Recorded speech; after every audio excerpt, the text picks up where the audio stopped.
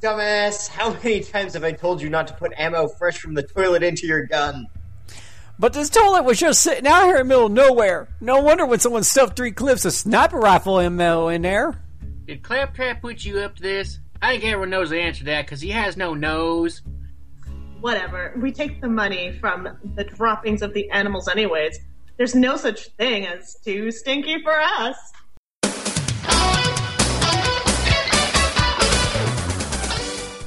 Now, a podcast so grand, Whoa. so magnificent, and so vast, it spans from the way back when, right up through yesteryear. No way! Yes way! But it starts with Phil. How do you choose the best equipment? And Mike. The one that looks the best, dude! Phil, Mike, this is really quite simple. Unless you get an A+ on your final oral report in video game history tomorrow, I have no choice but to flunk the both of you. 2 epic airheads. Mike, we are in danger of flunking most heinously tomorrow. 1 time-traveling telephone booth. Strange things are afoot at the Circle K. I'm here to help you with your history report. Who knew the history of video games could be such an excellent adventure? Yo, dude, I have experience bar. How do I get experienced? It's like when you learn stuff for a long time, you know? Oh, look, Mike, a cave. Let's check it out. Hey, who is this old dude? It's dangerous to go alone. Take this. Hey, excuse me, old dude. Do you know if there's any bogus bosses of historic significance here? How's it going, ugly pixelated dude? These are your hosts, Philip Willis Those are some hot magic slinging babes. and Mike Minky, It's a gaming report, not a babe report. and all kinds of gamers from RPG Backtrack. If you guys are really us, what game are we thinking of? Shining Force, dude! Dudes! This is Phil and Mike's excellent RPG Backtrack.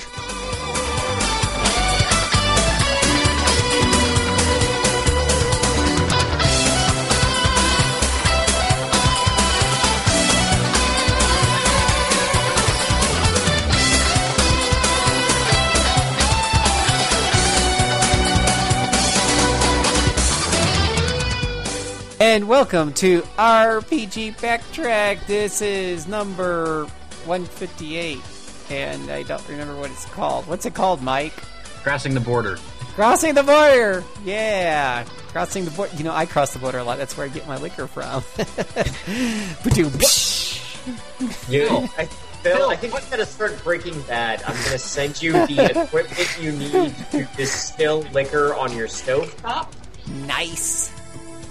Yeah, because if you're crossing the border, then you are absent from work for long periods. No, the You're border of supposed the to work- state. The border of the state. Utah. Oh, okay. Across Oregon, right? Yeah, you just got to go to you go one of those other Or states. Nevada. Wyoming, Colorado? He's right next to Nevada, yeah, Colorado. Colorado, you can also, not only with your liquor, you can pick up some other stuff while you're there I don't in know Colorado. if it's local beer from Colorado, but it's there.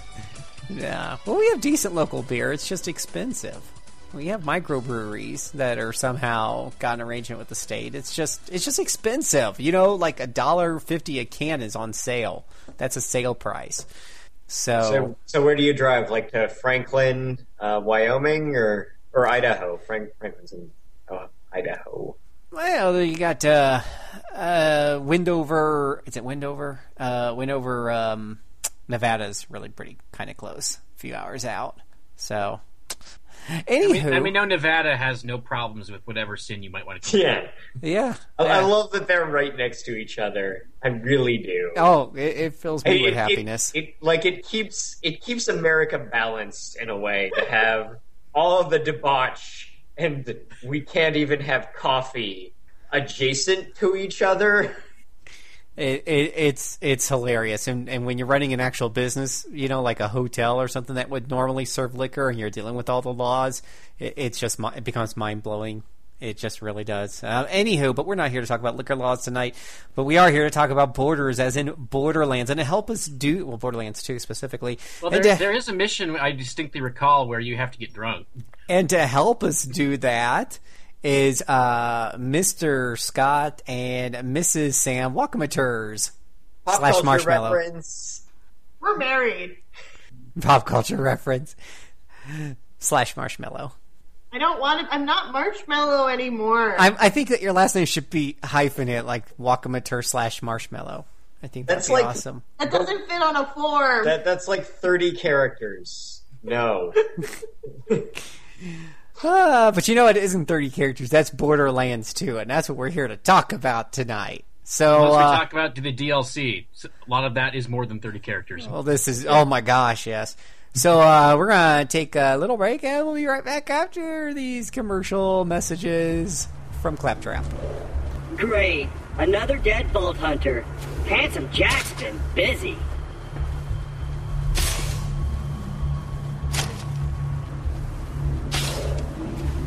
Wait a minute. You're not dead! Yes! Now I can get off this glacier. Claptrap, your metaphorical ship has finally come in. Allow me to introduce myself. I am a CL4P TP steward bot, but my friends call me Claptrap. Or they would if any of them were still alive, or had existed in the first place. Oh, I've got something for you. Here, take this Echo communicator that I totally didn't loot from one of these corpses. It comes with a Class 12 heads-up display, complete with a mini-map. Now, come, friend. Let's get you inside. Welcome back. We are here at the main event where we take a game or a series of games and pick into its little details. And today we're talking about Borderlands 2 and the only person in the world who is perhaps more handsome than myself, Mr. Handsome Jack. Borderlands 2 is an action RPG first-person shooter video game experience developed by Gearbox and published by 2K Games on September 18th, 2012, coming to you on your PlayStation 3, your PlayStation 4, your Xbox One, your Xbox 360, your PlayStation Vita, your Microsoft Windows, Linux, Mac OS, and I cannot believe... Oh, yeah, they have it here. And, yeah, there we go. Okay, done. All the things. All the other things. than a Nintendo system. Yeah, why isn't it on my 3DS? Borderlands in 3D would be awesome. See, you know, I feel like the Handsome Collection had a place on the Wii U. Ooh, yeah. I mean, even just loot managing on that screen and Oh, having that the would be- mini-map down there, that'd be Oh, rad. that would be totally awesome. It's not like the Wii U couldn't use extra content, right? And, I Missed mean, opportunity. theoretically, there's still time. It's Yeah. Take-Two, Gearbox, 2K, do the thing. Yeah, do it. Just do it. Yesterday, you said tomorrow, so just do it. Do it. So it's a game It's where a- you shoot dudes. No, and there no. are vault hunters. No, and no. stuff. Deep story. Deep story. That 5 is years a deep after the story. events of Borderlands 1, Pandora has been changed immensely by the Hyperion Corporation strip mining for iridium and Handsome Jack's evil corporate malevolence. Mwahaha! Except he doesn't laugh like that. It does not. So Handsome Jack is, you know, he's looking for some ancient alien prophesied junk, and he's like, hey, let's ask some Vault Hunters to do that. Except he's not. It's all a trick. He's just calling in Vault Hunters because he knows that they will muck up his evil, so he's just dropping them off the train, which is where you start the game, and then you fight through Iceland. To and get Claptrap's eye back. You rescue Claptrap, and you get vengeance on a pirate captain, and then you steal the pirate captain's boat, and then you travel to the part of Borderlands that looks like the part of Pandora that looks like Borderlands 1, after where it is dusty and desert as is right and proper, and then you wreak bloody revenge on Handsome Jack for trying to kill you and being a douche. Along the way, you reunite the playable characters from the first game, who are now much more interesting now that they are not you. Because now that you're you, you're not interesting. And Well said. yes, you're not interesting when you're you. You're interesting when you stop being you. And There's some kind of message that should be passed along the wayside here. okay, in all honesty, be you. David Bowie was impossibly cool, being exactly who he wanted to be. It's true. Be like Bowie. Be impossibly cool. I'm an alligator. Yes. It's hard to be as cool as Bowie, but you can try. Yeah. I'm also Ziggy Stardust. So at the end, Are you a spider from Mars? Yes. Okay.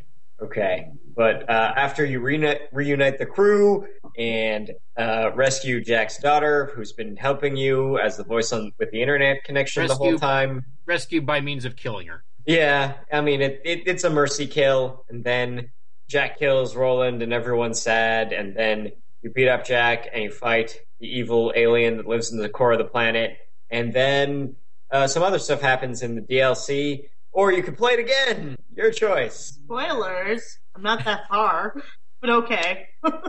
I watched you beat the game. I actually know the end. Yeah, Lilith is there. Jack took her, and he's going to use her as the means of forcing the gigantic alien warrior to come out. And he wants to conquer the galaxy. And there you go. There are less charismatic people who have tried this. Yes, and Handsome Jack. He's a fun villain. He's fun to listen to. All the characters have fun. All the characters have fun dialogue now. It's almost like the writing got fixed from the first game. Yes. That is there were funny lines in the first game, but that's all they pretty much were, isolated funny lines. Like this has like setups and punchlines, and running gags, and interesting moments. Like, I think it helps who wrote it. Jack is so funny. I love Handsome Jack. I love Butt Stallion. Butt Stallion. Let us not speak of Butt Stallion until we get into the DLC, because she's real. Yep.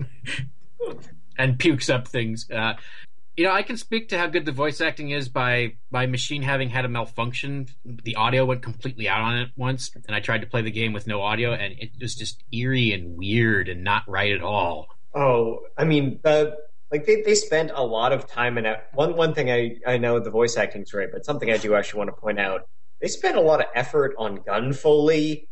In a game with a lot of different guns, I appreciate that they all have different little sounds and they all have little fiddliness when you're reloading.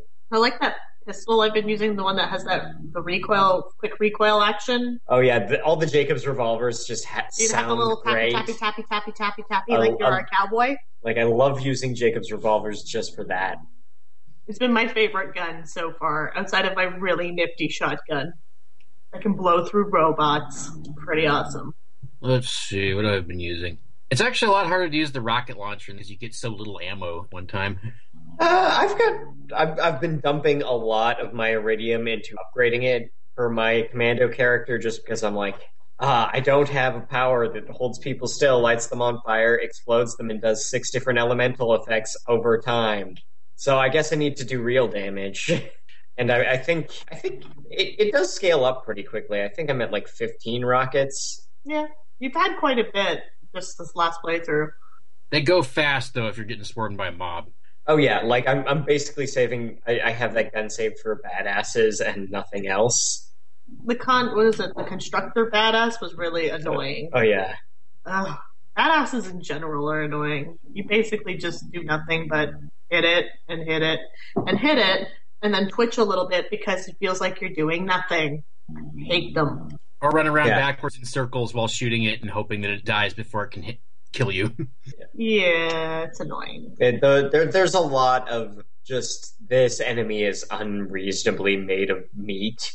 The hit points just don't go down, and I keep putting the bullets there.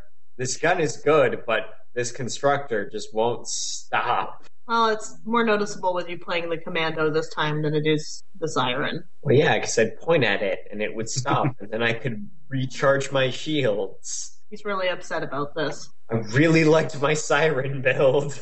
Which I guess brings us to the classes. We have 4 in the base game. You have Axton, who is kind of just a carbon copy of Roland from the previous game. Punch down a turret, right? Oh, with a turret.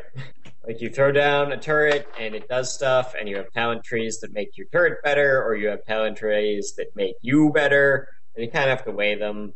You also have Maya the Siren, who can freeze people, and then all of your talents make the freezing do all sorts of cool things, and then you're also badass with elemental effects.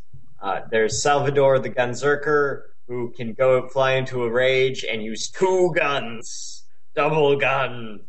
And I see on the loading screens that his skill tree lets him dual wield everything that he's got, so you can switch between 2 sets of 2 guns. Yes, like it somehow clones his guns so that he can do double gun. And then you have Zero the Assassin, who has sniper rifle powers and can be invisible for a little while, and he can sword dudes. He has a sword dude thing. I played Tales of Borderlands first, so this is my first introduction to Zero. Yeah. Whoops. And then there were 2 DLC characters.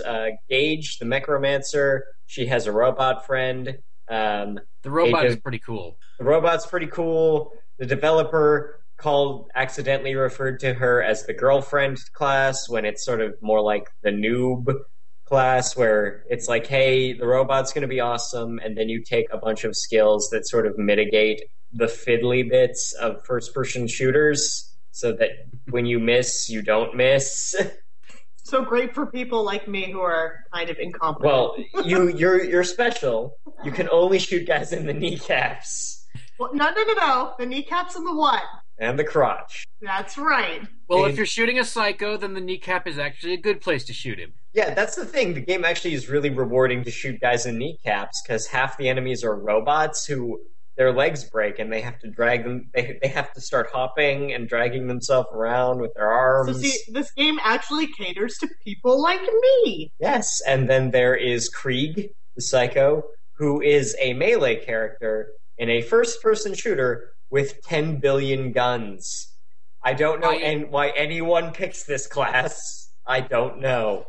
Maybe it's the people who think it's not challenging enough and want to try to use melee on everything. Good luck. Yeah, that's all I ever... Yeah. So clearly I should have picked that character. No, because you already have a problem with rushing at guys while shooting them. It's like the bullets are going fast enough without you running. Sometimes I just get very excitable. And then there's a lot of, okay, you know what? Do you ever rush right into where you throw a grenade?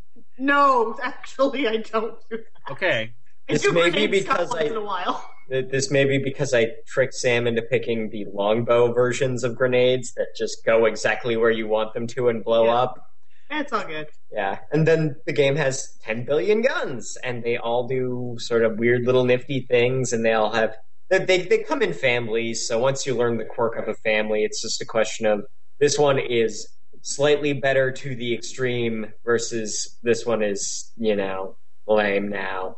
And you spend a lot of time just looking at your guns, making sure they do what you want them to. Because they can go to lame now pretty fast. Yeah, the curve is kind of like, okay, I've leveled up twice. Clearly this thing is... No longer good. Clearly anything below a blue drop is just junk.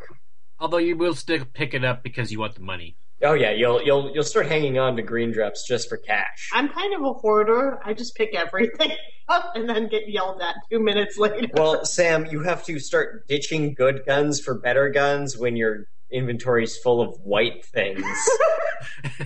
I don't mean to. A lot of the time I'm just like, it's next to this green thing, and then I hold the button down, so I end up taking everything. But I should just tap it. It's kind of a bad habit. So everybody but Scott played a Mechromancer, the girlfriend class. Yeah, I played the one thing that was badass to all get out, and then switched to a commando, where it's just like, well, that's a thing. I tried to encourage you to Well, you could have gone melee. Yeah, I could have gone melee. Actually, I don't think we have the melee. I don't think I actually bought him, because I'm like, a melee character to game with 10 billion guns. That's dumb. I don't think that means what you think it means. We want someone on the forums to prove us wrong on that character choice. Yeah. I'm kind of curious. The other biggest add-on addition for this game is that there's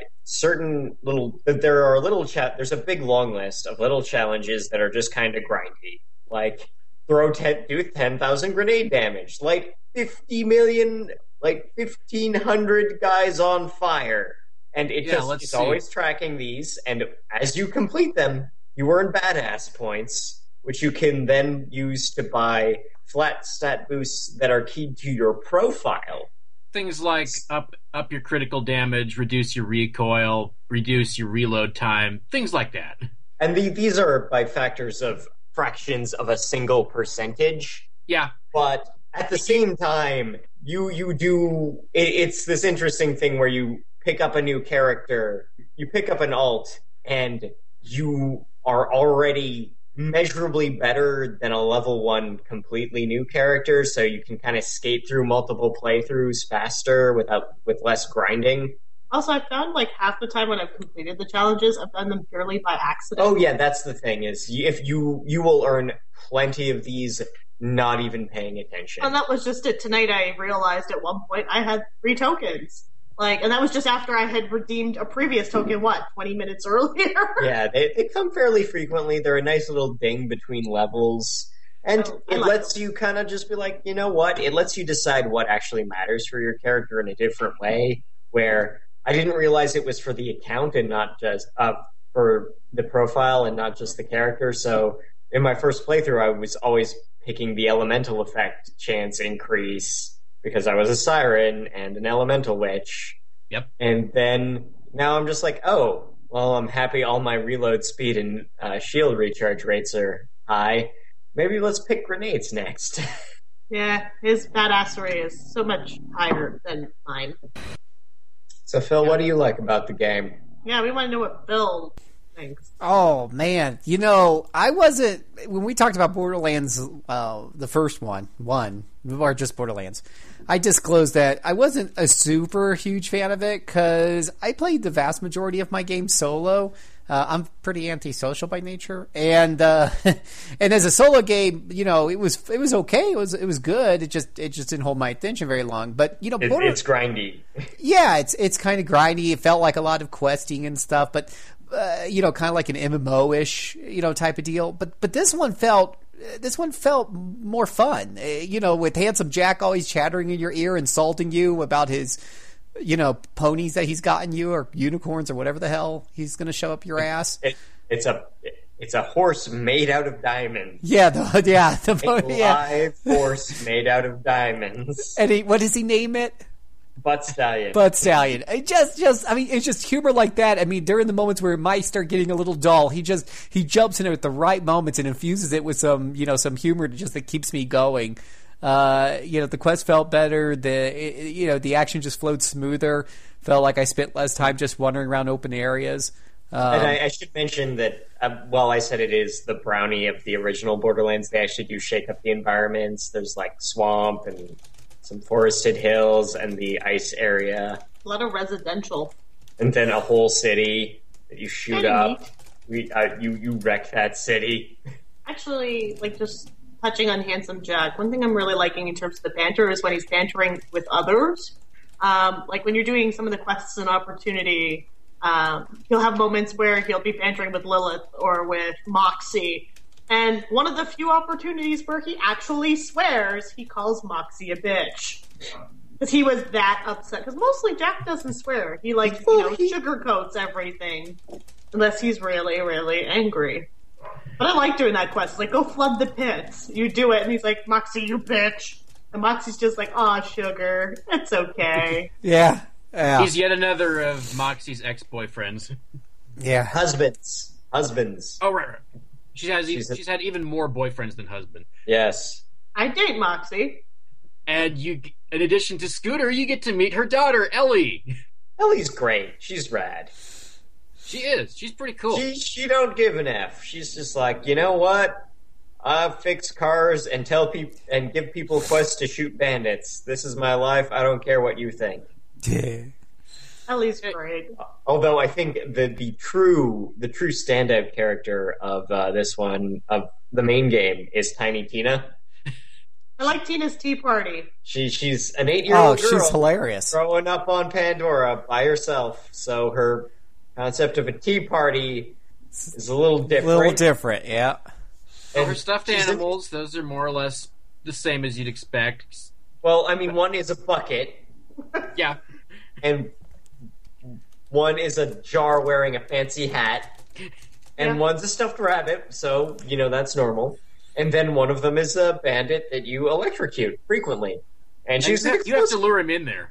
Yeah, and she's also an explosives expert. So yeah. She builds rockets for you called Badonkadonks.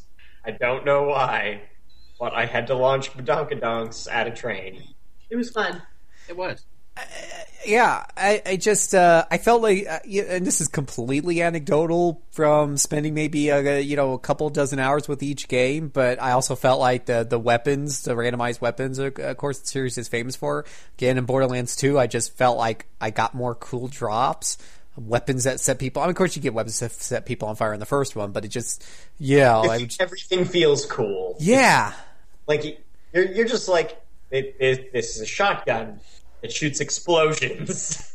Yeah. There's just so many. They just feel more solid. They feel more. It feels like you get cool ones more often that are significant upgrades. There's a shotgun from the DLC. Mr. Torg demands it, and he only shows up in DLC.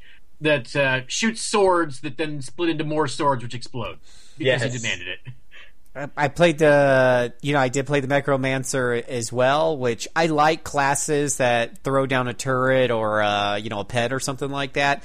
I felt like what was the class in Borderlands 1 that you throw down the turret? That was still the Commando. The Commando. Oh, okay. I felt like the Necromancer was cooler because the robot would actually move around and attack stuff. Death Trap always has something to target. Unless you've killed everything in the area, which is awesome because it means you don't have to micromanage in any way. You just plop it down and it goes, and it will follow you till its time is up. And there's that awesome skill in the Micromancer skill tree that with each kill you get, its time is extended. Yeah. That helps out so much. Yeah, that's sort of the tree I'm playing with. Now you're like, okay, this is a mob. Drop it now and let's see how long I can run. Yeah, the best friend tree for the Necromancer's been pretty fantastic, I gotta say. Yeah. Just because the more you pile onto that robot, just the more it can go and do murder for you. And then you can focus on, getting others from behind. I love how it's able to home on enemies with Electric Blast. That helps out so much with the stupid buzzards, because I can never keep them in my sights for long. Oh yeah, those are the worst. Buzzards are horrid. They're so annoying. All they do is just loop around, and very few of the weapons, I won't say very few, but only about half of the weapons in the game are hit scan.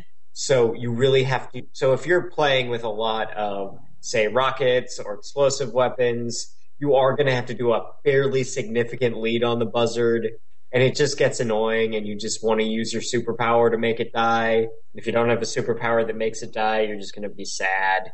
Yeah, because even if you kill one buzzard, another one will always take off. They come in groups. They come in groups. And constructors are just annoying because they have 1 billion HP and they spawn dudes, some of which are dudes that give them more shields. So you're just kind of sitting there and being... Yeah, what are they? Surveyors? The little flying things that recharge their shields and heal? Those things are the worst. Another thing the robot helps so much with, it will take those bastards out real fast. Yeah, there's a lot. And even just some of the fights feel like they last a little too long, especially if you're in one area doing a bunch of quests at the same time. So you'll just be crisscrossing the map, and it's like, oh, another drop of power loaders. Yeah, that happens. I mean... It does happen, and the encounter rate only goes up the more people you add to the game. I have discovered that holding a corrosive weapon helps out so much when it comes to dealing with the loaders. Oh yeah, you're gonna want to keep there will be points where you're like, I've got a really good corrosive weapon, I'm gonna hang on to it 2 levels past where I should, just because I'm in Robot Town. And otherwise, it takes 10 times as many shots to down the damn thing. Yeah, you're going to sit on that until you get another drop of a corrosive or electric weapon. Well, all right, I noticed that there are a whole lot of new enemies in this, and some of them are actually pretty cool. I like the Goliaths. Oh yeah, those Goliaths are a neat little addition where they hit a damage threshold, and then they get angry and try to punch you. Well, if you shoot off their helmet. Yeah, the problem is I can't help but go for headshots. It's too well practiced an instinct. I kind of felt like leaving them to Sam, to Kneecap. It's a good instinct. It worked, but Scott took a kill. Yeah. So I didn't get a chibi for it. I was kind of mad. I'm sorry you got no chivo for him. But shaking my head. Speaking of new stuff, this game has some DLC. 2 seasons, in fact. Season 1, 3 of them are pretty good, and then there's one that... Let's see here. You're talking about Sir Hammerlocks? Is that the bad one? We'll start with a good one, which is Captain Scarlet and her Pirate's Booty. Where you go to Shade or Oasis. And you meet Shade, who looks kind of like what would happen if the Joker and Elton John had a kid, I think. Well, I think he's supposed to be Hunter S. Thompson. I can kind of see that, but he's got such huge teeth and he's got Elton John sunglasses. That's what I thought of when I looked at him. See, if you've ever seen actual Hunter S. Thompson, it's not far off, as opposed to Johnny Depp Hunter S. Thompson. Right. Yeah, it's not too far off, and he's kind of doing this Rock Ridge thing where he's posing as a bunch of dead people via intercom so he can pretend he still has a normal life. Oh, no, is he doing it by intercom or by little tape recorders that he set down? I'm not sure. I think it's a mix of both. It's like tape recorders with funny voices. Most of which are not that different from his own, so it's immediately obvious. They're bad imitations. But you are looking for a lost pirate treasure in a sea made of sand, and you get to kill pirates. And there are pirates, and you're working for Captain Scarlet as she is telling you that she will inevitably suddenly betray you. And then you shoot her, and you get a cool pistol for it. But you don't seem to really shoot her because you fight her friend, her pet thing, but you don't fight her. And then you fight the Leviathan, which is a pain in the butt for a little while. And then the DLC all has raid bosses, which are level a bajillion, so you need a full team to go at them, so I never really messed with them. I did try one. Just for the hell of it, I walked in there. Tried one. And what did I find? Furious the Invincible, I tried. I did try. I got him down to about half his life, maybe even a little lower. And I was about out of ammo when he killed me. That's how many freaking bullets it takes. Like you'll go back and forth, and you're just like, I have no more bullets. What do? Am I supposed to melee this huge guy who's jumping on my head? No, that's not going to work. I'm done. I'm going to go to Mr. Torg's Campaign of Carnage, which is badass creator of badassitude. So this introduces the other standout character for the franchise, Mr. Torg. I have just one question for you. Explosions? This is the badass creator of badassitude. No littering. He uses the power of being not quite Macho Man Randy Savage and juxtaposition very well, and he invites you to the badass creator of badassitude to determine who is the ultimate champion to feed a monster the blood of the ultimate coward, which you then fight your way through unlike Mad Moxie's Underdome Riot, it's not just a series of arena matches. You run around the area around the dome, and you do stuff, and Tiny Tina comes back, and she's cool. And she has a weird mission where you have to keep her giant skag dog safe for a while. Yeah, and Mad Moxie is also interested. She becomes your manager in the ring and cuts promos for you, and you get such excellent lines as real badasses treat a lady with respect, or real badasses eat chocolate chip cookies. Go get some cookies. I like chocolate chip cookies. Does that make me a badass? I think it might. It might. We're going by Tiny Tina logic here. Yeah. I didn't know it's that easy. I'm going to go get some chocolate chip cookies. Be right back. And in order to become the number one badass on Pandora, you must defeat the current number one badass who is running around in a badass Tyrannomechosaurus. He's in Truckosaurus. You must defeat Truckosaurus. Which takes an awful lot of bullets, as you'd expect. Yeah. Really? It's Truckosaurus? Yes, and you can cheat, because the area where you spawn in is the only area that's fully enclosed cover, and you can just peek over it and shoot at Truckosaurus that way. Truckosaurus! And then retreat every time you get hit, so that you can heal. So your shields can re-up, and you can recharge your super move.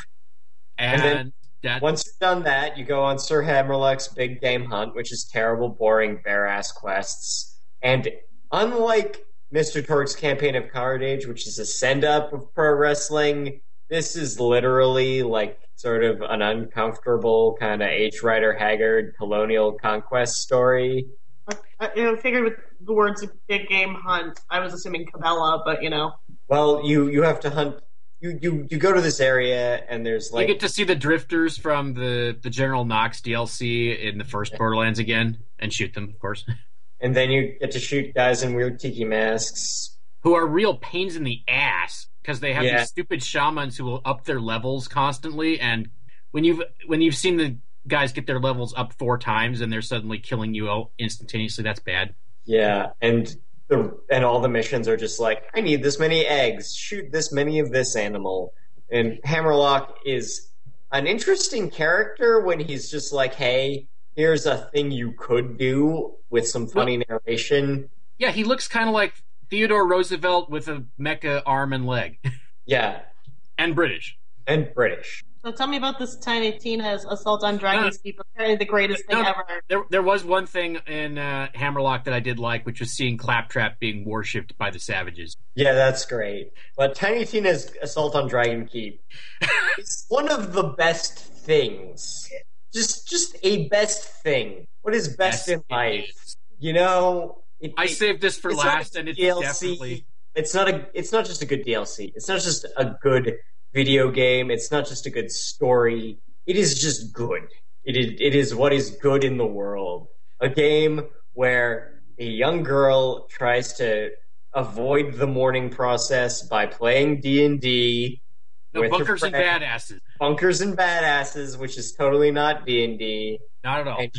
And you have to take all of your guns into an environment that is a fantasy setting, while the player characters of the first game act like the players for you. So Brick keeps narrating about, I will be the siren, and she is the prettiest siren.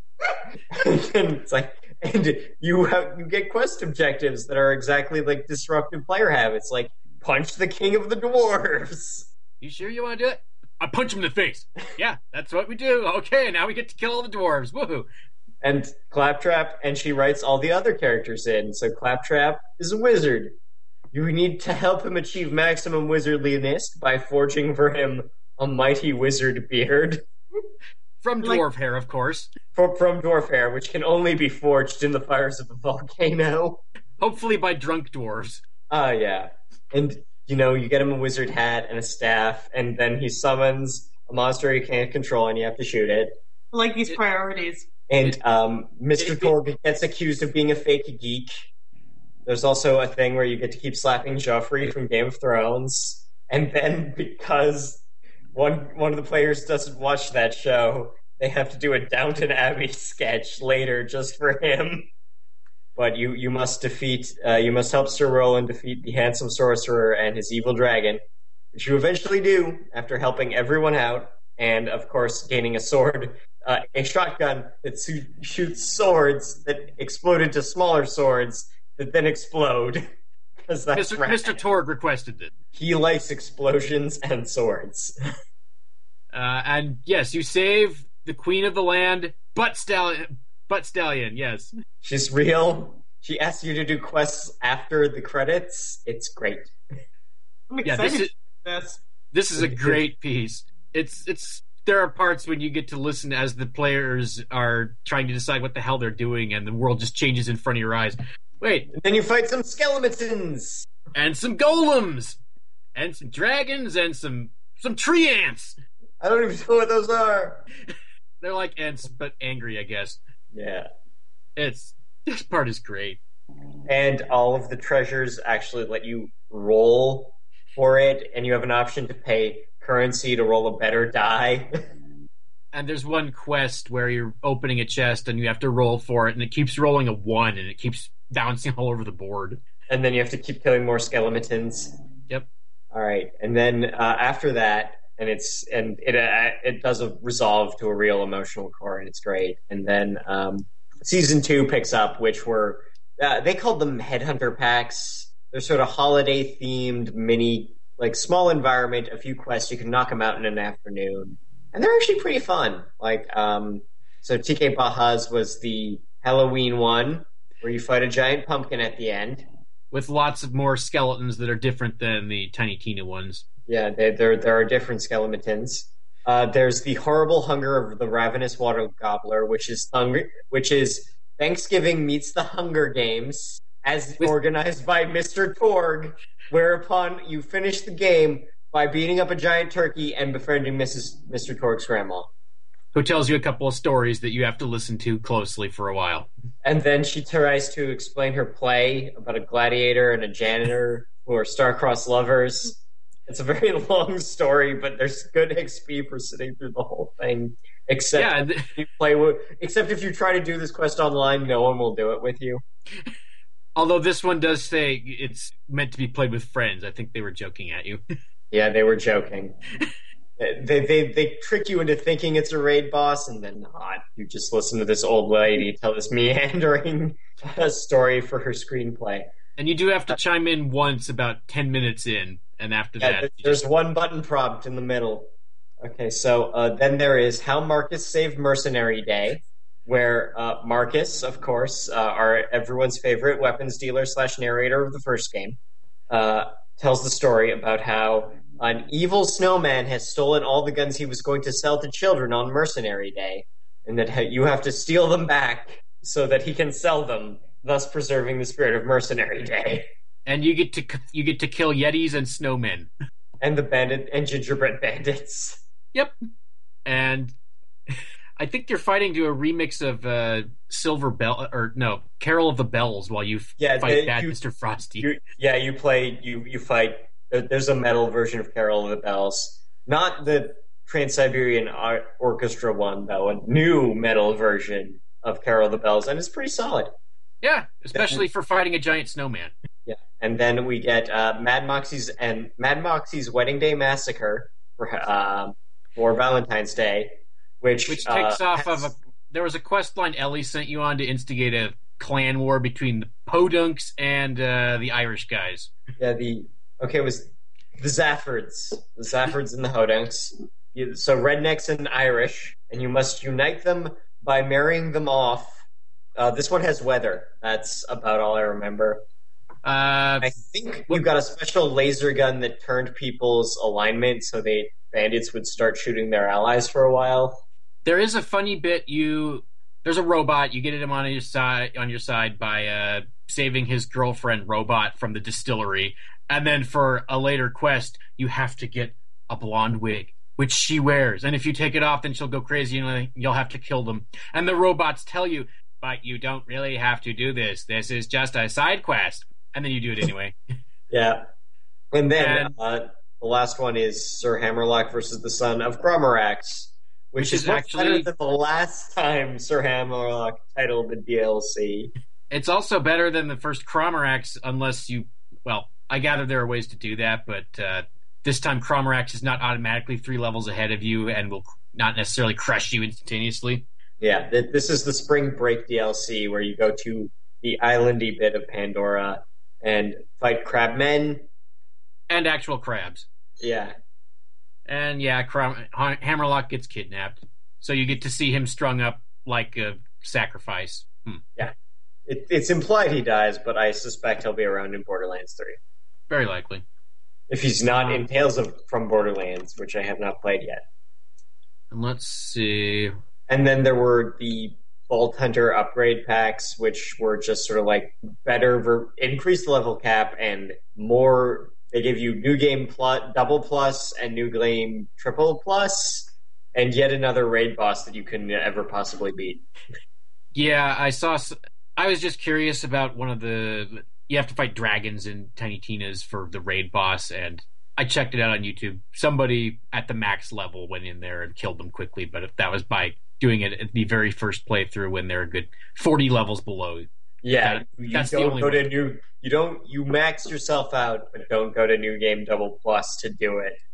Unless you like dying a lot. That's totally reasonable. And have like 4 friends who you can communicate effectively with, which may or may not happen because Xbox Live communication likes to lag out like crazy on this game. I mean, I tried playing, a buddy of mine was playing online and he picked Sniper. And so he could not solo the late game, so I just sort of showed up and helped him. And I just brought the character that had done all the DLC and was like level 60 something. So she would just look at things and they would die. And the only XP I earned was when I went to revive him. That's 100. Shooting things got me. Killing guys got me 2 XP. Better than 1. Better than 1. Twice as much as 1 even. But when it takes you a good 450,000 or so to go up a level, then it's going to be a while. It's a while. I appreciated the opportunities to revive him. That was real experience. Oh, yes. I don't know if it does this on Xbox, but when I play it on the PC, every time it starts, I get to go through this lengthy screen where it searches for DLC. Oh, yeah. it checks your hard drive for DLC and other add-ons to make sure they're there. That's annoying. Maybe it wouldn't do that if I bought all the rest of the DLC, but the rest of the DLC is character skins and heads. Yeah, I don't need that. There's a lot of those that I'm just like, I picked the one head and the one color I liked for my characters and never changed them. Same. I've experimented once. I just went to one of those stations and saw what my options were, but none of them made me go, oh, wow! This makes me want to pay 99 cents each for all those other packs out there. Yeah, $1 each, come on. Come on. People pay them for the Tales games. And there are a lot of... doing it wrong. Yeah. So let's see what these games are going for. What is You Border... could just buy the Handsome Jack collection and you get that's... 3 games. Yeah, get it all. Yeah, well, I also want to say I also enjoyed the Siren class. Because that made me feel like a badass, almost like a mutant. Like you were saying earlier before the show, you point at somebody, they freeze. And he's on fire, and his friends are on fire, and you shoot him, and he takes triple damage, and the bullets bounce off to hit other guys. It's fun. It's like you're an X-Men or something with a gun. There are X-Men with guns. Thank you, Bob. Yeah. Thanks, Bobby. We needed more X-Men with guns. Dang it, what's the name of Scott and the Summers' father? I can't remember right now. While you're also looking that up, have any of y'all had any experience with the Vita version? No. I've been told it's kind of like, hey, points for getting this on the Vita. Shame about the sound. So I got it, and... maybe Mac could tell us. Yeah, well, he's definitely put a lot more time into it than I have. Yeah, so he's put in more time than I have on the PC. Anyway, so because I don't really finish too many games, but no, it's actually pretty cool. I mean, just having that huge game in the palm of your hand, it runs pretty smooth. I might have said maybe a little bit slow down here and there. I haven't run anything major yet that's given me a headache and make me want to throw my Vita against a wall or anything along those lines. Just a little bit there's an here issue and there. where co-op maybe strains it more than it ought. Oh, I'm sure. Yeah, I'm just soloing. The actually funny thing is my latest complaint with a lot of these ports, whether it's Borderlands or Trails in the Sky, has been I feel like they were on PC. I feel like they're made for PC, and then they're just brought over to Vita with not a whole lot of extra consideration. Now I'm selling Borderlands too short because they did a really pretty decent job with the controls, considering that there's only so many buttons on the Vita. I don't know. You've got 2 touchpads. That's got to help. It helps. So they got kind of creative with it. I've seen other people do a really crappy job of controls when bringing a game over to a Vita. But I think my pet peeve with this is Vita is a beautiful, gorgeous screen, but it's still small. It's still 4 or 5 inches. So when all you do is take the text from a game that's normally on a 20-inch monitor and you simply shrink it down to 5 inches and you don't make any further consideration for maybe, you don't dial up the font. Yeah, just saying. So that character's, the inventory screen looks really cool on Borderlands. It's got your character with like a 3D hologram behind them, showing you the stats of the guns and the numbers and everything. That's exactly verbatim brought over to the Vita. And my first thing is like, ooh, that's cool. It looks just like the PC version. Oh, wait a minute, just like it. So little tiny text. So eBay seems to place this the Game of the Year edition for either 360 or PS3 is in $30 range. You could also buy the Handsome Jack collection for... Well, it's still pretty new, so I want to say it's between 50 and 70. Well, it launched a little cheaper. I can't remember what it launched as. And, of course, you can grab that on Steam as well if you're a PC gamer. The Borderlands 2 the game by itself is just $20. The Game of the Year edition with all that wonderful DLC we were talking about is $40, or you can get all of it. Yeah, it looks like it's got most of it. Oh, there you go. They don't have all they don't have the outfits. Okay. No, they don't have the second season. Yeah, I bought the Headhunters myself, and you know what? Pretty much all of them for the few bucks you're paying, they're worth it. Like, they're $4. You get something for the afternoon. They're fun. Not just that. I mean, or wait for a Steam sale. You'll find it. Yeah. Well, let's just say Borderlands 2 ends up on sale for just about every platform. But if you do own a PS4, or Xbox or One. an Xbox One, the Handsome Jack Collection, which also bundles in Borderlands the pre-sequel, is about $30 used. Is so bad? That's not bad. Not at all. Like 50 new still, but that's fine. 2 games. I haven't tried pre-sequel yet, but I don't know. So I mean, to clarify, it looks like looking at the season 2 pass that I can't sit here and verify. I don't have enough time to verify that every single thing is on there, but just eyeballing 2 or 3 of the expansions is in the PC version Game of the Year pack. Yeah. The Steam got to bundle everything as it went, so they got to do Game of the Year Part 2, which had everything, whereas the consoles the console versions did not get that. So if you get a Game of the Year on PS3, you're still going to have to buy Season 2. Oh. If you buy the Handsome Collection, you get both seasons. Well, at one point I know Borderlands 2 was free on PlayStation Plus. On the assumption you'd buy at least one season of DLC. Yeah. But I remember because they knocked the DLC down to like next to nothing. Yeah, that same week. Funny thing about the Vita version, too, that actually drove me a little insane to begin with. So, of course, I boot up my Vita version, go to pick a character. You know, the first thing I'm going to do is pull out the Necromancer. I want to play Necromancer, right? Because it said that DLC was included. No Necromancer. I'm like looking up, down, left. I can't find the Necromancer, so I go look it online. I must have spent over an hour and a half before I figured out that you have to go online and go online and redeem the code? You have to go online and redeem the code. So the cartridge, even though it says Game of the Year or whatever, no, there's a code that's inside the box that no one ever looks at. There's a code inside there, so you have to go to PSN Store. You have to activate the code, and then you have to download it and install the packs. It isn't included on the cartridge. Yeah, that's weird. I should also mention that if you're buying this on Steam for about $60, you can buy 4 copies. Yeah, I'll play with some friends. So you could just be like, you know what? I am making a group to play this.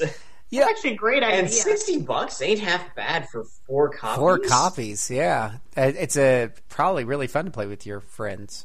Probably, though. We're enjoying just playing the couch co-op. Like split screen, it's fine.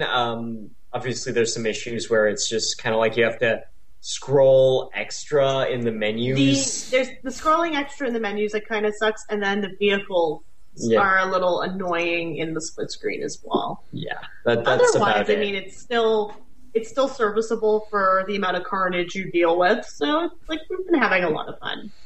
So fun to play with your friends, fun to play solo, just a lot of fun to play with your spouse, man. Yeah. I had forgotten I got an achievement for completing the mission. Shoot this guy in the face. You know, a lot of times shoot that guy in the face. A lot of times we'll tell you to wait for a Steam sale, but I mean, this game is so good that if for some odd reason you haven't gotten around, you haven't played it, I can recommend this one at the asking price, especially where it's at now. And if you do look at the Steam page, Adrian Denouden's review is right there under all of the bundles. Yep. Oh, that's funny. Really? Yeah. I'm like on that page now. Yeah. Because RP Gamer is a Steam curator, you can follow. We basically just anything that scores a 4 or better gets added to our queue, and we'll usually grab a blurb from one of the reviews. So you can see Adrian Denouden's endorsement of Borderlands 2. There you go. You will not see my endorsement of Borderlands the pre-sequel on there because I don't endorse it too heartily. Yeah, Mike will get to that at some point, and then you can have that discussion. Yeah, I'll get to it. I seem to remember right now that Adrian only gave it a 3.5, so it won't be showing up on Steam that way. Yeah. It won't be showing up on Steam. Actually, that's not true. If you look at the Steam curations, my Recettear review is in there, and I only gave that 3.5. Really? Someone did it wrong. Yeah, it's in there. That's because despite the 3.5, it was still an overly positive review. So, but that means somebody has to actually look at the text instead of going just by the score. Yeah. Yeah, I know. Crazy talk. How dare people read? Oh my gosh. But in any case, I think this is a hearty endorsement from all of us. yeah, We are having fun shooting the mans. This is like the third time I'm playing through it functionally. Yeah. And I'm still enjoying it. It's I'm my looking first. at Steam. I have played it 137 hours, and I don't regret. Does that beat your playtime for Borderlands 1? Must. Let me Well, see. just by virtue of having a stack of DLC. Yeah, Borderlands 1, I only hit 131 hours. Huh. Wow. Somebody really, really likes his Borderlands. How unexpected. Yeah, where would you ever get that impression? Considering all the JRPGs you play, I think it shocks the world a little bit. Oh, and are rats a pain in the butt to fight for anybody else? Yeah, they're a pain in the ass. Okay. Shotgun? Yeah, Shotgun they use helps. a shotgun. Like, when in doubt, shotgun. Shotgun helps out with all those stupid jerks who walk in with the grenades and want to blow themselves up in your face. Oh yeah, the suicide psychos. There are worse things to fight in video games compared to those rats. Cazadors in Fallout New Vegas. Those still make me angrier. Anyway, Wow. I think that's 4 endorsements for Borderlands 2 right there. yep. So go out and get Nicely it. done. Play Macromancer or Siren. Or Siren. We're not endorsing the other classes. I do not endorse Creed. I don't endorse the Psycho. I kept dying. Yeah. Seems kind of a cool concept on paper, but I think you mentioned this earlier, Scott. Melee combat and a primarily shooter game, not super awesome. Kinda dumb. Yeah, Kinda dumb. just Well, saying. If you look through history and you look at all the battles that were won by the people who ran charging into the mouths of guns, you'll have a hard time finding very many. Look, there are Western RPGs that are totally fun to play melee. Mm-hmm. Fallout 3 and Fallout New Vegas are really fun to play melee. The contemporary Fallouts are a pretty good dude punching simulator. They are. But Borderlands is very Borderlands much, is not all the such a thing. guns. So use all the guns. Makes Yeah. perfect sense. Like it's sort of like, why would I deprive myself of this submachine gun that shoots fire? Seriously. Kind of dumb. It's like I like doing that. Like I like having all different guns. So if I ever get low on ammunition, I can swap something out, try something different. Well, you don't want to run out of your assault rifle ammo and just be left high and dry. No, you got to have a sniper or a pistol or SMG right there. And you're rewarded. You guys might have touched on this while I was focused on my something else. But you are rewarded for using the right weapon against the right guy. Like there's elemental considerations. Fire's good against the fleshy dudes, and the acid's good against the robot-y dudes, and the electric shock is good against people with shields. And so, if you happen to have those guys on tap and you can switch back and forth quick enough or whatever have you, you actually get a payoff for that. So, on top of some of the obvious things like, dude at a far distance, use a sniper rifle or a rocket launcher. Guys coming up close, a shotgun's probably your thing. So, yeah, there's a lot of strategy, even while things are kind of chaotic and moving quick. If you're quick on switching out the weapons and the such. And I think this game pauses if you're in inventory in single player anyways. Yeah, in single player. In multiplayer, you're just standing at the hologram while the little sentinel just does these little strafing runs on you. Nice. So I kind of enjoyed that aspect of trying to make sure that I always had an array of variety of weapons, so I could handle all the different situations that might pop up most effectively. And then you always invariably get this one weapon, though. That was the cool thing about the game. You'd always get this one weapon, though, that was just a really great drop. That was just totally awesome, and that's your go-to weapon for most problems in life. Love it. Okay, all right, we're going to go on all night, but we need to take a break because we need to do I like the Torgue weapons where when you run out and you have to reload, you throw it at the enemy. Oh, yeah. That's Tediore. Tediore, there we go, yep. Well, the Torgue ones just have needless explosions because they're cool. Yes. So you can't say they're needless if they're there to be cool. There's so many cool gratuitous, how's that? There we go. Well, we're going to gratuitously take a break, and we'll come back with the final lap. Hold on one moment.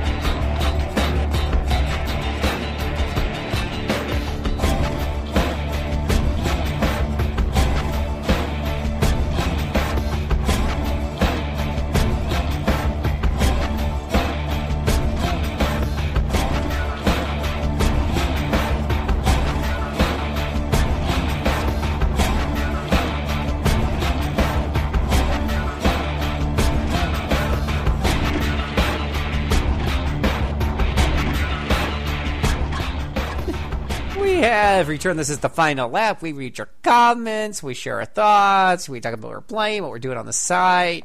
And I got the comments for our last episode, number 157, Take This Job and Love It, where we talked about Final Fantasy V. Well, the best one. Yeah. You like 3 best. They're all best, except the ones that are worst. Oh, jeez. 5 is pretty damn good. 5 is pretty good. Boudet says Final Fantasy V had a superior game mechanics to 4. Too bad it didn't have as interesting of a cast and art style.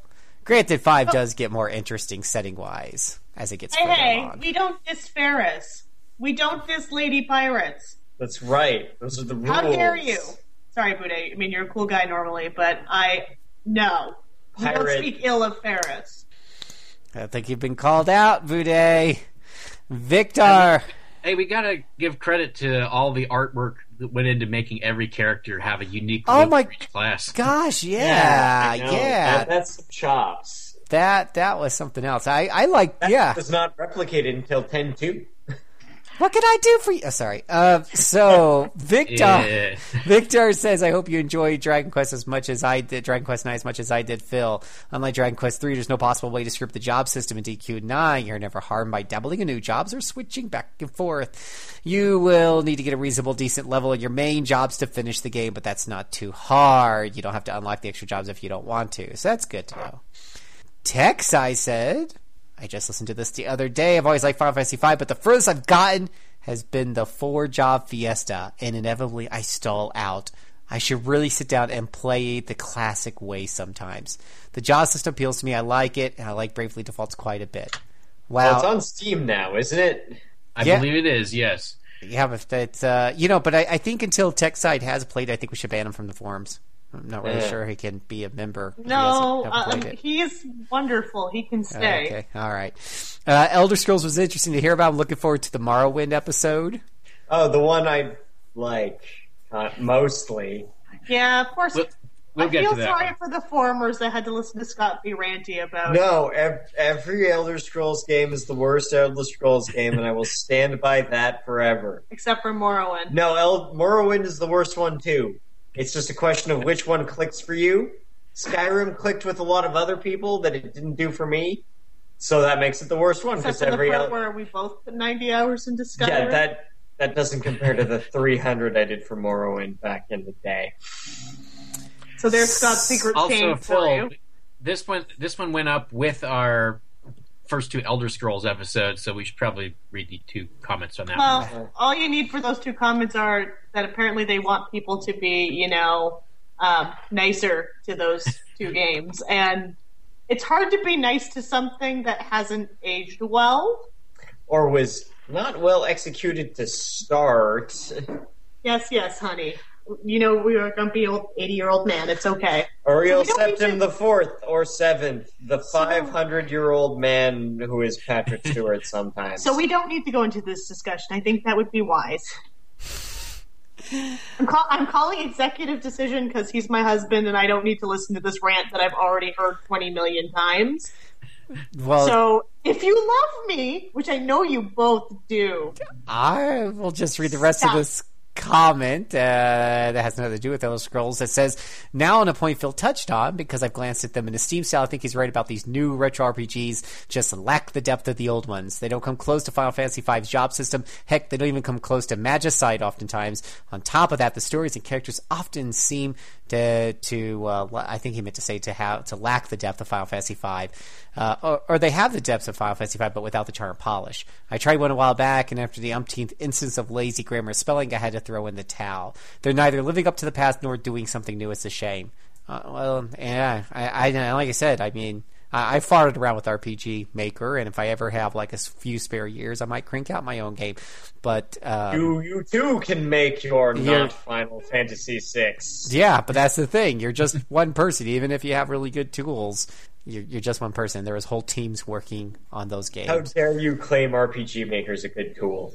Is it not a good tool, Scott? Do you have a better tool? It's a staple remover. It's a staple remover of game development. Discussion while we're ahead.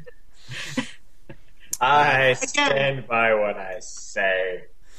So, You can join in. It's fun to click up and down on, but really, if you want staples out, your fingers are just fine. You, too, can join in the discussion at forums.rpgamer.com and share your thoughts on our show. Share your thoughts on Borderlands. Share the love. Hey, Mr. Scott, what are you playing? What are you doing? What's up with you? Just reading stuff, mostly. Reading things. What you reading? Anything good? I'm actually in the middle of a short novel called Don't Eat the Glowing Bananas. It is about a post-apocalyptic restaurant reviewer. Interesting. He spends most of the book exchanging witty banter with a mutant and running away from things that want him dead, while stopping to say nice things about people's rat chili, even if they keep calling them tamales. I have to read this. Sounds good. He's actually been playing video games. I have been playing Fallout 4. Every Bethesda game is the worst Bethesda game. So what's your opinion of Fallout 4 so far, Scott? There are things he likes and things he does not like. I appreciate that the Brotherhood of Steel does shit and are assholes about it again. I like that.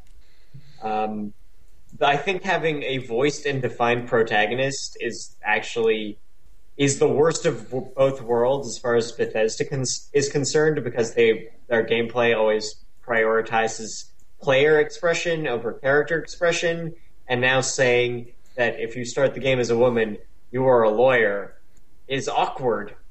Single female lawyer. Yeah, except you immediately then roll up a character with no charisma or intelligence and punch dudes. I'm playing a single female lawyer right now. She rolled up a character with no charisma or intelligence. I was so excited. And punches dudes. I was so excited because one of the things I hated about Fallout 3 was if I played, an Asian woman or a black woman, my baby was still white. No, your dad was nice. still Liam Neeson. My dad was still Liam Neeson. And that upset me. So when I played Fallout 4, I had a white husband, but my baby was black. And I was so excited. I squealed. Scott's just like, what is wrong with you? I'm like, I have a black baby. This is amazing. I'm going to name him Leroy. And Scott was like, he has a name. It's Sean. Which, I'm sorry, they can't have... You made a game where you're missing your son, and his name is Sean? I think of Heavy Rain. I mean, did no one think about Heavy Rain for like one damn minute? No, they didn't. Sean? And I think casting the character as a complete outsider to the setting and giving him no opportunity to prompt for exposition is really frustrating and awkward. But then again, it also saves them from explaining why bottle caps are currency on the East Coast. Are the West Coast Water Caravan also backing the bottle caps up with a hydro standard? I'll never know. I like that. The Bethesda writers never have to decide. I like Nick Valentine. He seems kind of neat. So what I'm saying is that the good news is they stole half of the good ideas from New Vegas, and the bad news is they didn't steal the other half of the good ideas from New Vegas. Again, this is a debatable point, seeing as we gave Fallout 4 3 out of 5 at RP Gamer. A score I'm pretty fine with standing right next to. Same with how much I've played. Wow. 3 out of 5. Are we like the lowest score? I think so. We are proudly the lowest score. Especially with the Metacritic penalty and all. Yeah. I remember Mac. I do have to say I'm a little upset that I've been knocked off of the bottom slot on I think my last review just by virtue of the alphabet. We're really, really proud of being at the bottom of Metacritic some days, not gonna lie. Well, sometimes I wonder about this site's priorities. I'm proud of y'all too, but I mean, some of that has to do with, as we've discussed on the occasion, about with our scoring system and how that translates to the current industry standards and stuff like that. And I was talking, there's this one guy watching YouTube, and he always gives a score at the end, and it's the only part of his review I don't like. I wish he just wouldn't do a score at all, but every game gets a 7 or an 8. No, it's a different guy, but everyone gets like a 7 or an 8, and I'm just like, no, use RP Gamer system. Here's the link. Our numbers actually have significance outside of 7 and 8. There's meaning. There's meaning at each point. So go and check it out. So no, I stand behind our scoring system, and if it comes out a little lower, c'est la vie, because you should have a full range. It's good. And if it puts us at the bottom some places, oh well. We're different. I like being different. So it's not a purple tetrahedron, Scott. Purple tetrahedron out of 10? Is that what you gave it? Yes. Nice. We're still convinced that the scale of colors and numbers. Colors and shapes will eventually win the day. Adrian still stands by colors and shapes with Scott. Yes. It's the only thing they agree on. I can get behind that. I actually like that very much. Excellent. Nice. I'm thinking a red octagon sends a very strong message. It does. It does. It's a firm finger, man. That's firm. Oh, what else? What about the one with the hyphenated last name? There's no hyphen. No hyphen. My marriage certificate does not have a hyphen, just so you know. Things can be edited. So, I am in this stage where I am reviewing 2 things at once. Yay. It's very challenging. On one hand, I am reviewing Summon Night 5. It is taking me a while because it is hard. It is the good kind of hard, though. It is the kind where you have to use your brain. And I appreciate that. And I'm sorry that, Phil, you had so much drama with Summon Night 5. At least your problem has been fixed. Yeah, there's a little bit of a bug issue if you're trying to allocate the XP to your skills, which apparently you're not the only person who said, in researching that little bug problem, you're not the only person who said, I haven't even looked at it or I didn't know it was there. It's not something... But Phil presses every button in the menu system to see how he can tweak out his characters, and that's where I came across it early, and that font error came up, and it would force me to close the game, and I've never seen that in a PSP game before. So I was a little disheartened because I felt like if I don't have access to that, then maybe that's going to get me later on in the game. I got to have access to it. So I wasn't going to play it till it got fixed. But then in doing some research on on Engaging Works forums and stuff, I found a YouTube video. I linked it on my Twitter account, shared it with everybody. There's an easy workaround that once you jump through the hoops, it gets past the font error, and I haven't had a pop-up since. So, yay. Yay. Yay. So it's a good little game, though. Like, I'm liking the story. The localization's actually quite good. Yeah, I agree with you.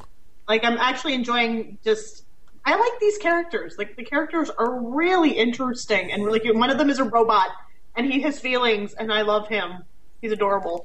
And yeah, no, I'm enjoying the fact that it's a strategy game that is forcing me to think, because I found over the last couple of years that I've not been enjoying TRPGs as much, and I think that's just because a lot of them are Luminous Arc easy, so no brain power, or it's too difficult and you have to have a specific build to make it work in your favor. And Summon Night's not doing that. Summon Night gives you kind of this feeling that regardless of how you build a character, you can still succeed. You just have to really think about positioning. Positioning is so important in Summon Night. Like, it's really easy to get backhanded. On top of the fact that, like, it has a really unique system called Brave Points, and Brave Points are... what they do essentially is they are like the currency, is I guess a good way of putting it, during your battle. So when you do things on this checklist, you earn brave points. When you get hit or you do something that maybe didn't allocate enough damage, you lose some brave points. It's a weird little system. It works in theory. Like, I'm still getting used to it because I've had a few game overs where I've lost brave points, and that's just from bad planning in some situations, but overall, I'm really liking it. I'm not too far because it's definitely one of those games where it's like after I do a chapter, I'm good, and it's not something that like I want to power through, which is the opposite of the other game I'm reviewing, which is Banner Saga for PS4, where I love the way that it's a branching narrative, so I want to do all the battles so I can get back to the branching narrative. And I've already had somebody die, so I'm really sad. No. But it works surprisingly well on PS4, given that you can tell very much that this is a PC game that's been ported to PS4. Because there's a lot of like little things where it's like you should be able to just drag and drop in the PC version. So in the PS4 version, it still says things like drag and drop. Meanwhile, it's square, swap it.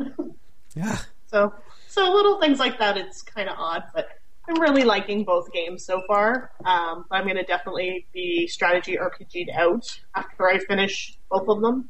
I also reviewed Yokai Watch at the beginning of the month. I think you reviewed Yakuza 5 too. Wow. Yeah, You've been productive. I know, right? Wow. Amazing. I reviewed Yakuza 5. It was the only game I wanted all year. It lived up to my finally expectations. To the point where Scott was a Yakuza widow. Like, we have a joke in our house that if the other gets addicted to something, we basically feel like we're widowed to that thing. So the joke for a while was I felt like a Fallout widow, because Scott would go play Fallout for 1,000,000 hours and I'd never see him again. But actually, he was the widow for a while, so it was kind of funny. Like, so you're still playing Yakuza 5? I'm not done with the dance battles. Not until I am the top of the class. Beat those T-set bitches. And then I did. Yeah. I got really into it. And, like, a lot of people bitch that the Haruka sections are really painful. And part of it is it's a rhythm game battle system. So if you're not very good at rhythm games, Haruka's battles are actually it's literally kind of stolen from the Project Diva titles. It's basically Project Diva. But people are stubborn, and they just don't think to just throw it on easy. Like, I'm terrible at those kind of rhythm games. So I just played them on easy because, you know what? It didn't really affect the story in any way. It didn't really affect anything else. And I had a lot of fun with it, and to the point where, like, I got better as I went on. Like, Haruka's chapter has probably the most variety of what you can do in the game. But just, it was totally worth the wait. Nice. I'm so excited now for Zero. It's insane. And then, I reviewed Yokai Watch, and I have a really love-hate relationship with Level 5. Like, Level 5 has these amazing ideas. It's the execution every time. And Yokai Watch is one of those games where it's a stylus-based battle system. So if you're one of those people who has really awesome wrists, then it's no problem.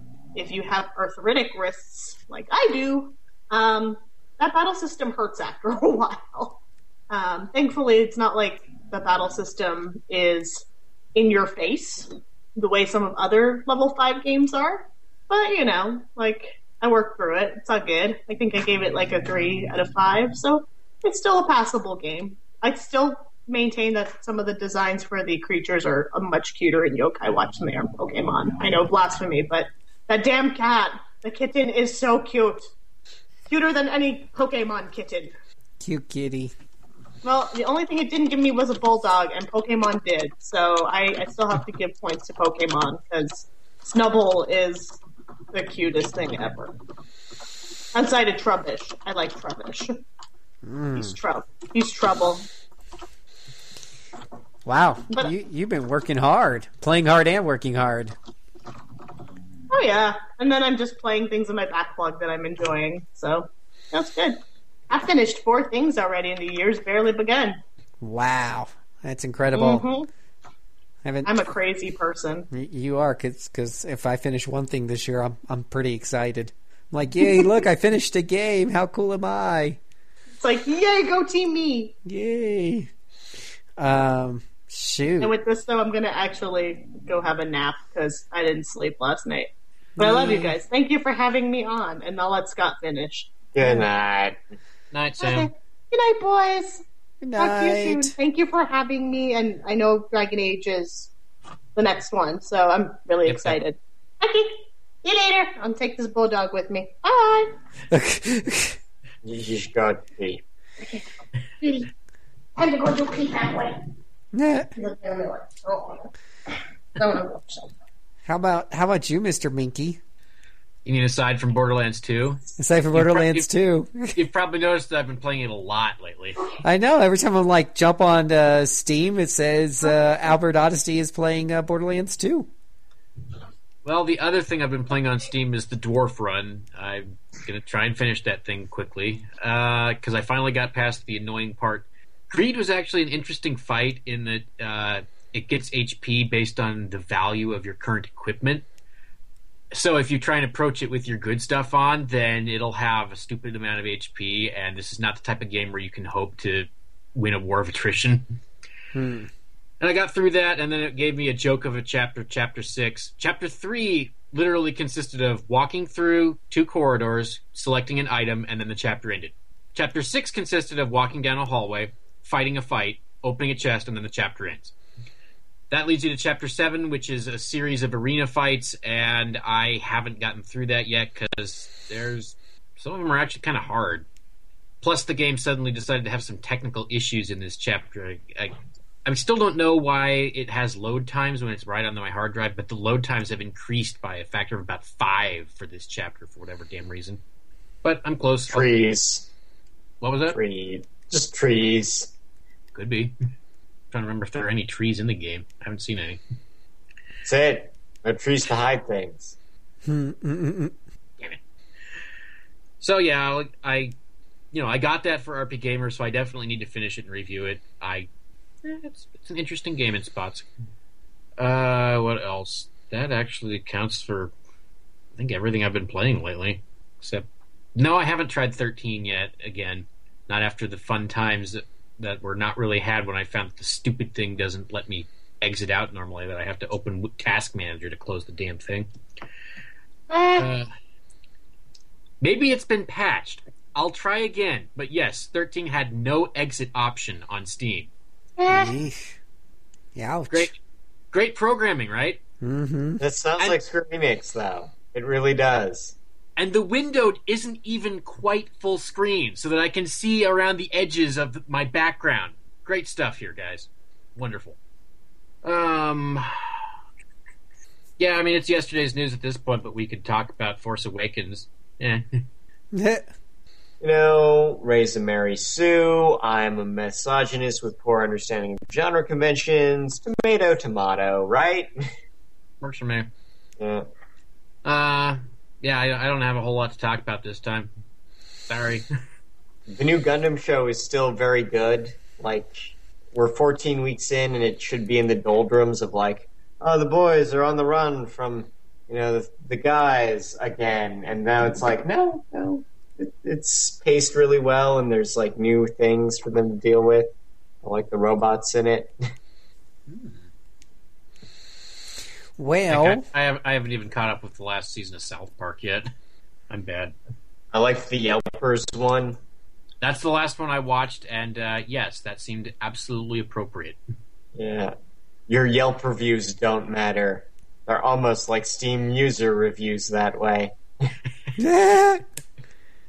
Well, I don't think Steam users have quite as high an opinion of themselves. That's the difference. Yeah, I know. Well, I've been doing a little bit of Summon Ice. We talked about earlier. It really does have a lot of like moving pieces under the hood, and there's a lot of information inside the game. It seems like I spent just the first couple of hours in between the story bits reading pop-up, help information that, each tip could go on for 5 or 6 PSP-sized pages. So there's definitely a lot there under the hood. If you're looking for something meaty, it's definitely a beefy game. But yeah, it's got good writing. I think I agree with Marshmallow, and but it's also it's definitely very, very JRPG, very, very out there in left field. So pretty cool so far. And I know it's not a role-playing game, but my friend and I played a lot of Earth Defense Force 4.1 on the PlayStation. Yes, I have seen you on Steam with that frequently. Yeah.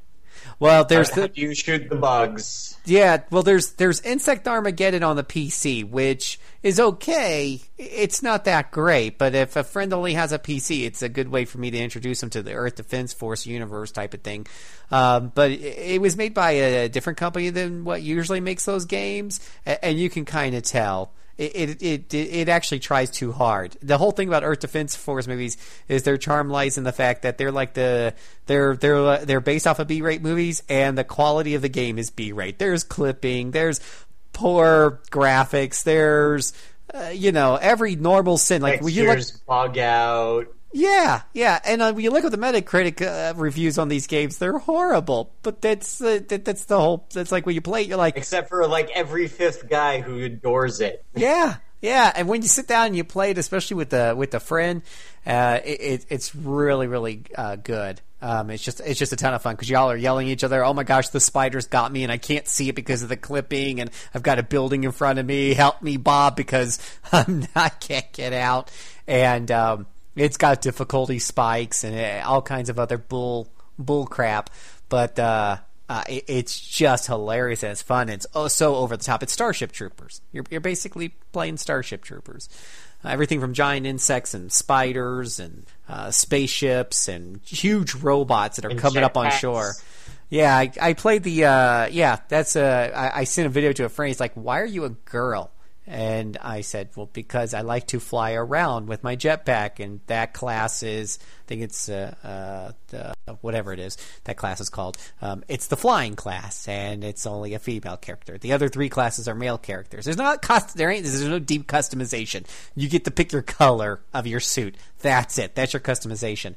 But what you will find here is a loot system. Tons of weapons drop, and it's class specific for the different weapons. So.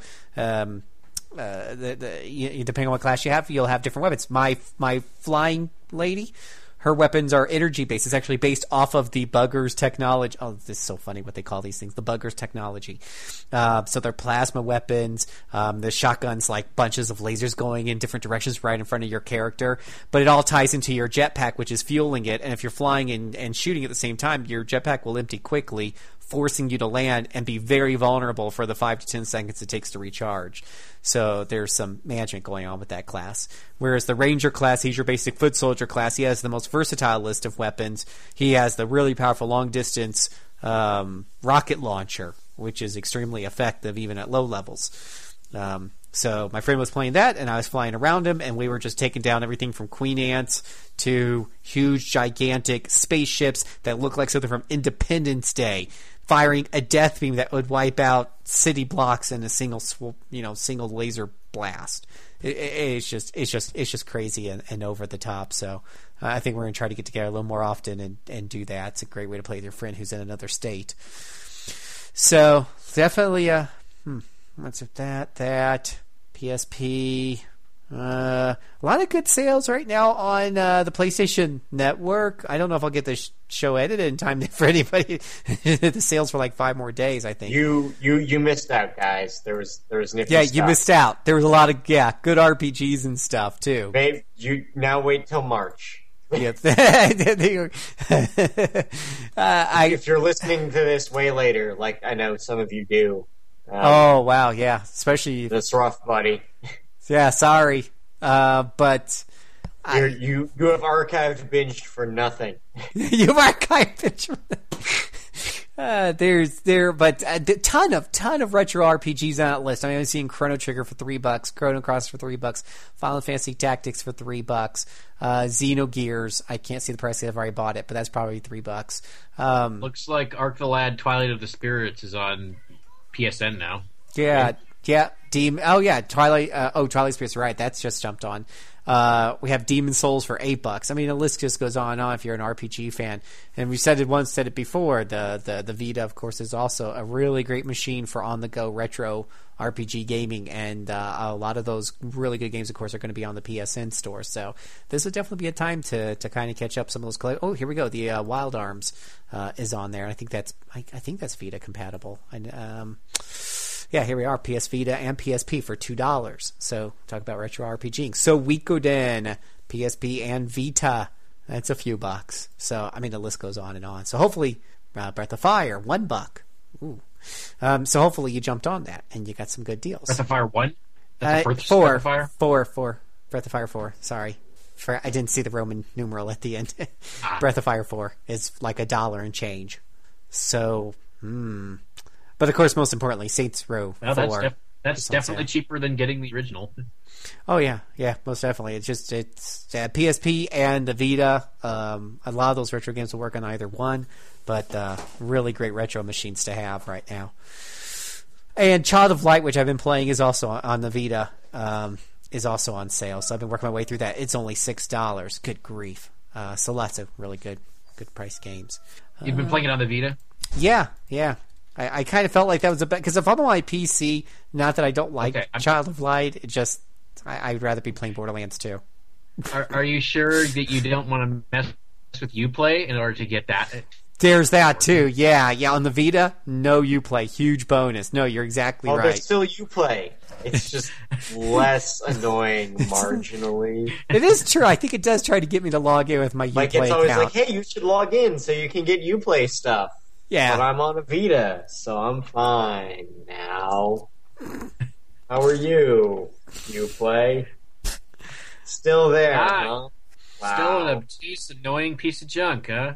Thanks, Ubisoft. We needed more. Speaking of annoying pieces of junk, EA Access has launched for PC gamers now. Yeah, I saw that. I got the email and I was like, 15 games. Did you jump? Away. Did you jump on that, Scott? Did you jump on it? You know what? Funnily enough, I did not. Oh man, you're missing out, man. I had to jump on that. That's 15 games, man. 15 games for only $5 a month. Holy hell! I mean, why would I want to join the PlayStation program that gives me 6 free games every single month? That's $90 a year between my 3 different systems when I can get 15 for $5 a month. And half of remember, which... this also gets you demos. Demos. Very important. For once. Yeah. So, gotta hop on that crap. What is actually in the vault right now? Okay, full honesty. Dragon Age Inquisition is in the vault right now. Oh, is it really? Yeah, as is Dragon Age 2. Okay, all right. To your interests. All right, there you go.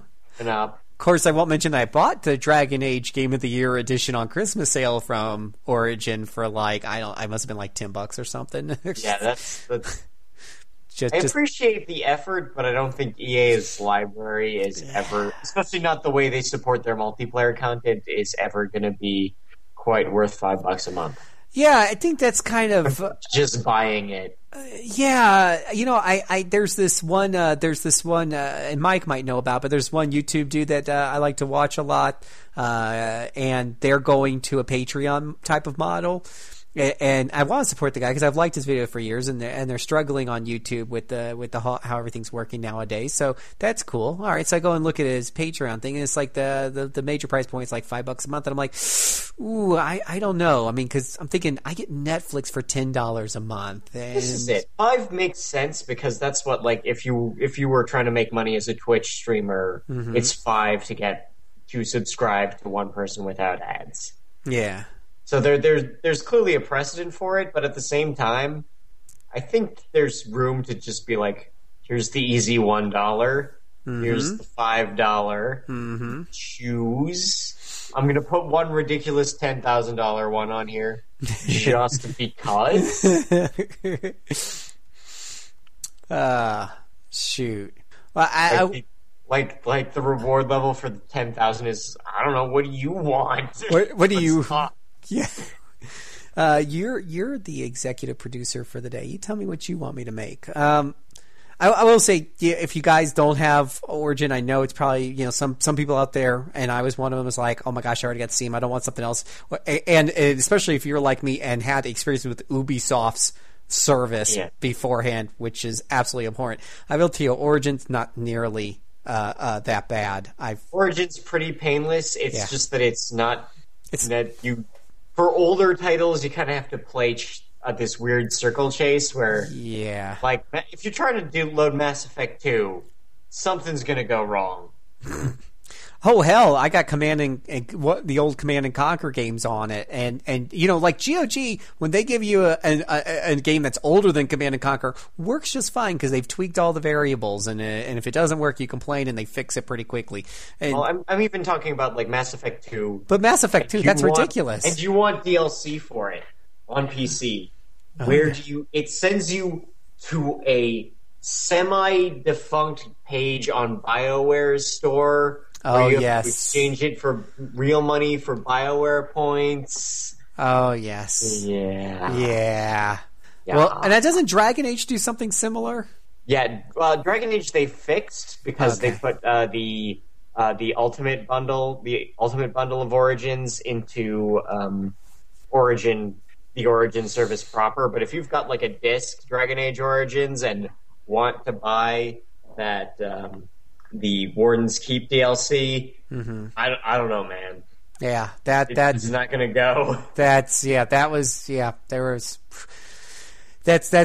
some hoops to jump through. So yeah, you're right. I think it's mostly, I would agree with you. It's mostly harmless though with some of these older games, and with like the old Command and Conquer games, it was more of a technical issue with Windows 7, and I'm surprised they hadn't just figured that out and made some adjustments to the config files or whatever. But instead, I just had to do some Googling on some forums and figure and play with my graphics card before I could get it to show something other than reverse color schemes.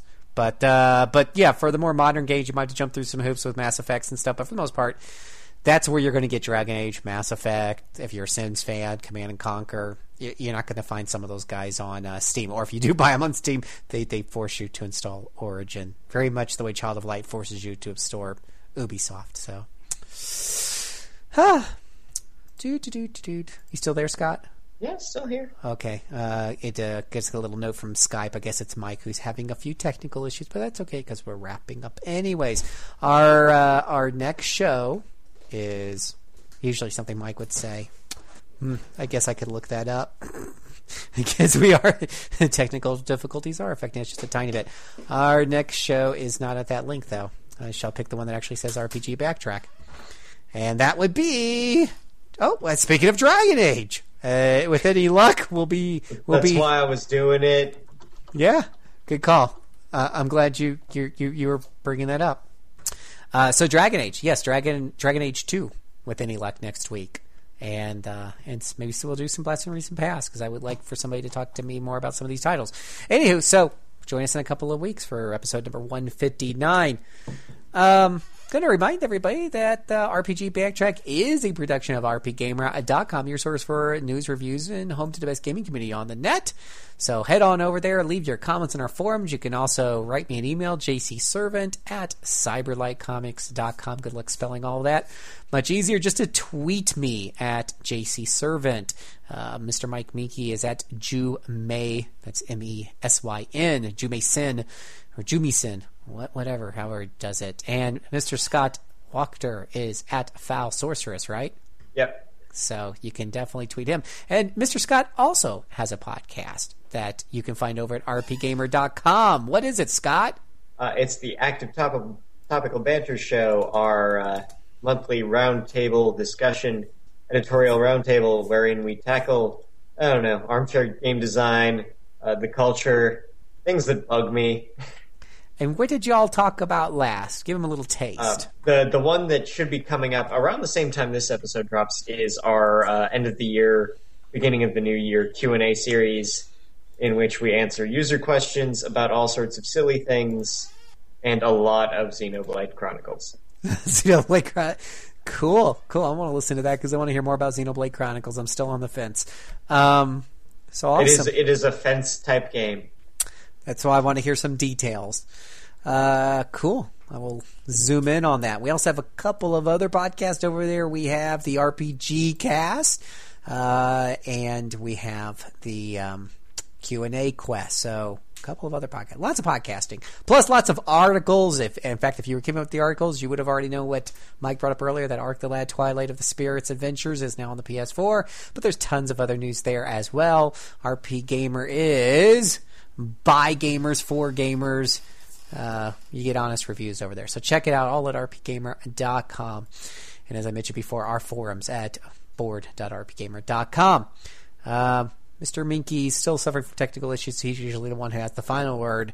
So since he's not here, I'm simply going to tell you to go out and play some Borderlands 2. Have a good night. Or some Hurt Defense. Boy, they're both fun shooters. Okay, have a good night.